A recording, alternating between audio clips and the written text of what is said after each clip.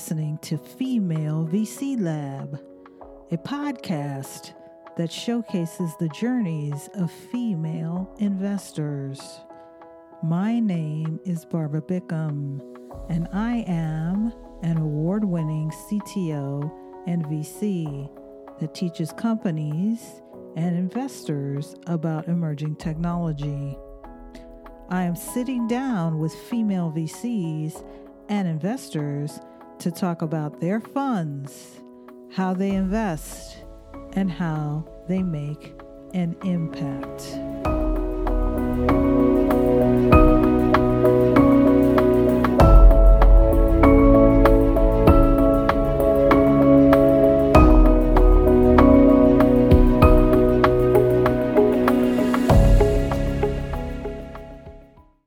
Welcome to the Female VC Lab podcast. I'm here with Dr. Oksana.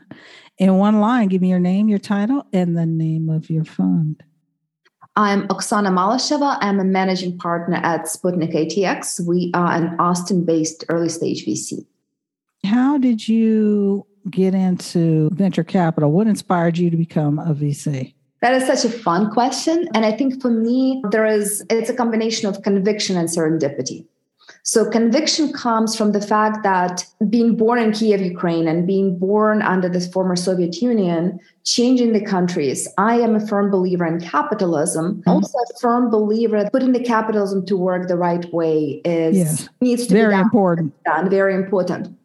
So that is the conviction bit. The serendipity is, in a number of ways, the experiences that came before me being a VC ended up assembling themselves for me becoming a VC. I could not have thought that when I was a PhD in physics, being in my lab at the University of Pennsylvania, that I would be here. But business and creation of businesses had called me, and that forced me to switch gears to be at McKinsey. And then I pursued my passion and really spectacular leader, been recruited to Motorola Marketing, and then I became an investor.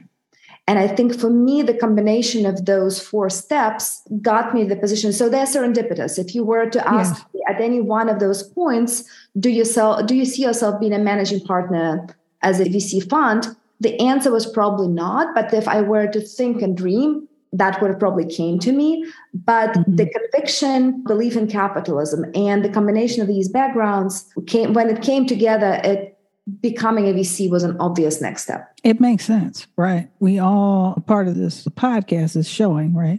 Like we all had very non-traditional entry points to venture capital. And it is that conviction and then your expertise coming together. And how do you meld that? And then it does make investing and then becoming like a venture capitalist make sense. Yeah, no, so true. And I think if I were to have a time machine and go back and talk to my younger self, by my personality, I always loved plans and I love to have, I'm going to do this and I'm going to do that. And in reality, life has a sense of humor. That's true. It really does. And I think, and it presents you with the opportunities. You may not exactly know why it is, but for me, what worked is following my passion, following my interest, and trying to work with fantastic people. Those three things led me to where we are. But right now, in reality, looking back, life gave me exactly what I need. I use every single part of my brain, every single part of my preparation in my day job right now. That's right. It is like a preparation field.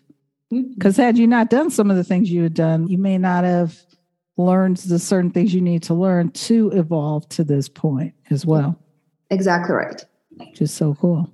What is your investment thesis and what's the motivation behind your thesis? So we're early stage VC, jokingly generally first money after friends, family, and fools. And our thesis predicates on three things. Number one, a firm belief that centers of VC and startup excellence can and will emerge outside of just the coast, the Silicon Valley.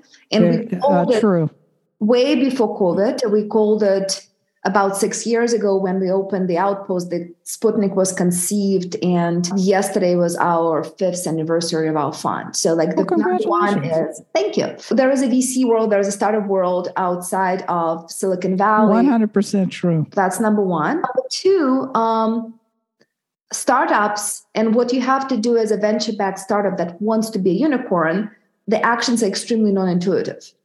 That's true. We believe that, yeah. So, and I think so part of our secret sauce and investment thesis is we believe that if you explain to the people the rules of the game, outcomes are going to be better. That's true. And number 3, while firmly convinced the best startup has a hustler and a hacker as a team, because we are coming from the hacker, we are like we love nerds, we love people who are deep experts in their field. I think we are better positioned to either train them to be a hustler or couple up with a hustler. Yeah. So I think training nerds how to sell, scale, and manage also could lead to good outcomes. Very important. So like you said, partnering them up with the hustler, the business person, the salesperson, the money person, connecting them together. Yeah. And they don't exist without each other. They don't exist. That's true. So that's true. Yeah, one can't exist without the other. Yeah. So now you take those 3 things. Our center of gravity is in Austin, which is global. We have companies that do business in Nigeria, flew to us from Australia, from Peru. One of our best performers is in Bangladesh. But the vast majority, Austin is a fantastic, I think it's emerging as a national center for startup excellence. And we called it about 6 years ago. Yeah, Austin's great. I was there earlier this year at South by Southwest. That was my first time in Austin. So it was good to see that ecosystem and what was happening there. And the mix, South by Southwest is interesting because it's a content piece, but then they also have a massive kind of startup piece. So it was good to see all the different pieces of that. Massive startup piece, fantastic networking, lots of cool parties. It's not Austin. It's Austin. It's a snapshot of Austin, but love barbecue as well. Excellent barbecue. Excellent. Oh my gosh. Yeah. Hey. So barbecue, so excellent. We have to geek out on what's your favorite barbecue. But talk to an Austinite. We have firm barbecue map. Where do you go for what sort of barbecue? Oh my gosh. That's so amazing. Yeah. Texas absolutely has excellent barbecue. All right. So what are you currently learning or listening to or reading these days? Always lots of things. So for me, if I'm listening, I am a promiscuous podcast listener. I love podcasts. I love learning from other people. And on a short rotation, Tim Ferriss. Tim Ferriss, he's got a good 4-hour work week. That's a good podcast. Yeah, 4-hour work week. I think my favorite actually 4-Hour Body. if you look at the books that 4-Hour Body is the other one he did. Yeah. 4-Hour Body is fantastic, as well as The Tools of Titans. That's a good one too. I think 10% Happier is a fantastic podcast. Andreessen Horowitz does a lot of great content, particularly as it relates to the blockchain and its evolution. Your podcast is recently here. I have not listened to a bunch of episodes, but I think love it. I'm on 60 episodes. Yeah. So thank you. Yeah. I appreciate you coming on. Yeah. And then I think, and there are a lot of other things. Some of them are non-traditional. For instance, Esther Perel, How's Work, and the one with couples is on rotation and I use it a lot because relationship between humans in a marriage or romantic partnership had been well studied. People have invested for a while. We all understand that relationship between the founders is just very important, just as difficult and had not been studied well. So we've listened to a lot of, let me call it romantic relationship advice, partnership advice, like Gottman Institute. To me, listening is a lot of fun. That's a good point, right? Like you don't but it's like, how do you handle relationships? How do you handle conversations? How do you handle, that's a good point to listen to those types of things. Because it applies to businesses. And on my reading list, always a bunch of things. I was so blessed, Barbara, when Kindle was invented. Oh my God, the Kindle is the best thing ever. The best thing ever. Me as well, because I used to carry around a lot of books. Yeah, exactly. Remember that suitcase that was so yes, the extra suitcase that you had to take with all the 100 books in it. Yeah, because what I will be in the mood to read, I read something all the time, and I don't know what I will be in the mood to. Was the earliest adopter of the Kindle. I said, everyone said, why'd you buy that? I said, now I can put all my 100 books on one thing. Exactly. So this week on my reading list was the Culture Code, because part of our curriculum, we teach our startups how to start up. And I think culture is a really big part of it. So culture is huge. Very important. Culture Code was there, and the companion book that came out, the Culture Code workbook. So reading and listening to that, which is expected. I'm going to maybe shock you with something slightly less expected. One of the female founders, we were talking about books, and she said, pick it up because you will love it. And the book is by the lady called Kasia Urbanek. She had spent 15 years training as a Taoist monk. Oh, interesting. And to pay for that, she used to work as a dominatrix in New York. And so she wrote a book that for seems women. like kind of counterintuitive. But so the Taoist monk, that's the dominatrix. Right. Maybe not, though. And so the book is actually about neither of those things, even though it builds on both of those. And the book is about how to unleash female power and how, as women, we are conditioned, like she's on a crusade to combat the good girl syndrome.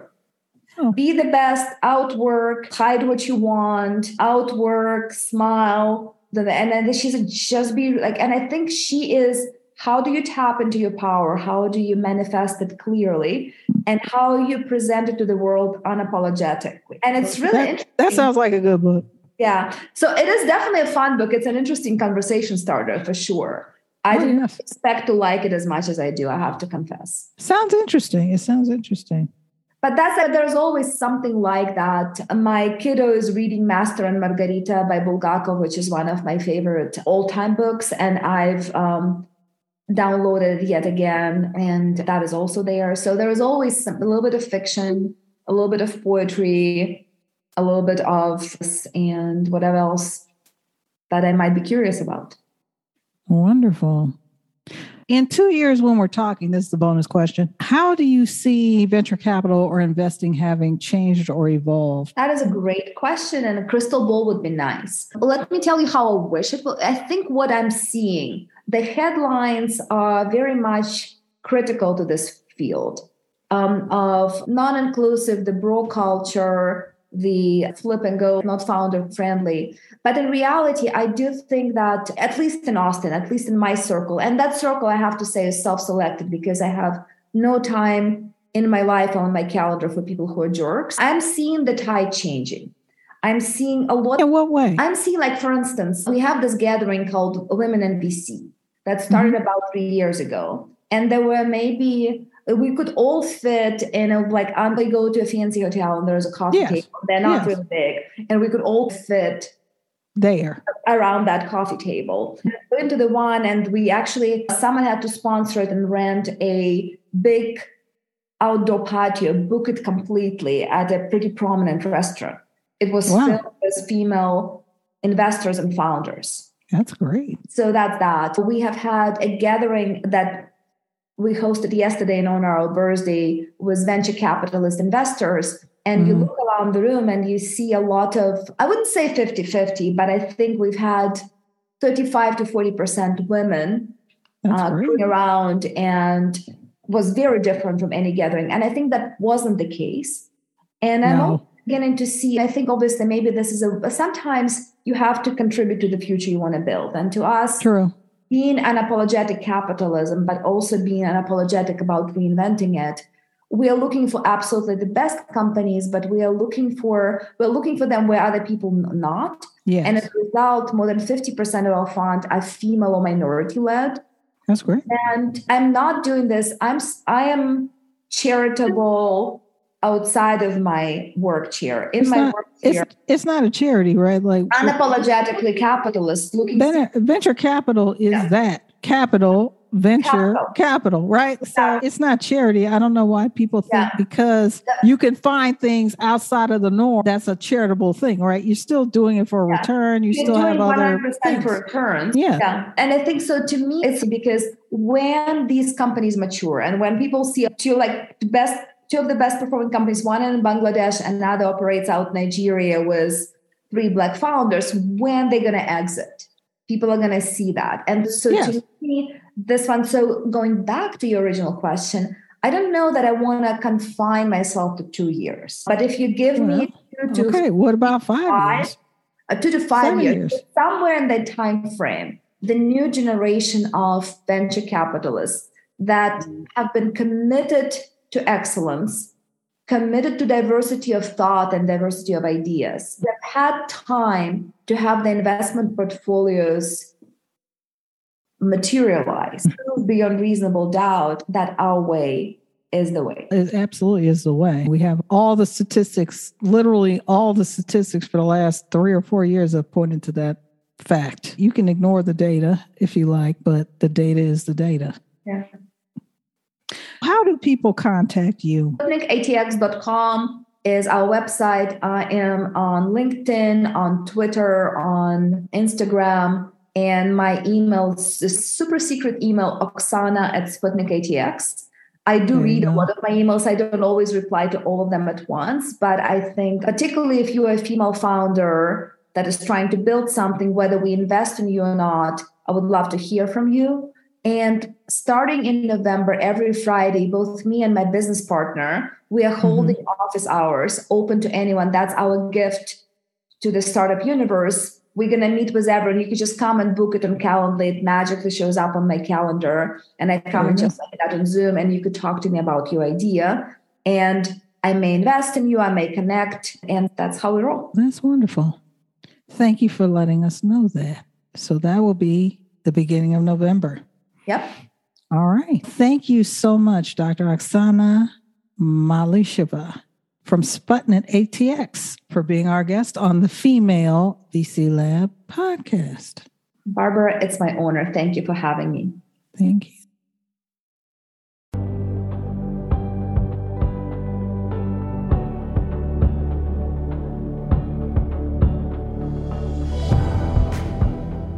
This episode is brought to you by Trailin Ventures.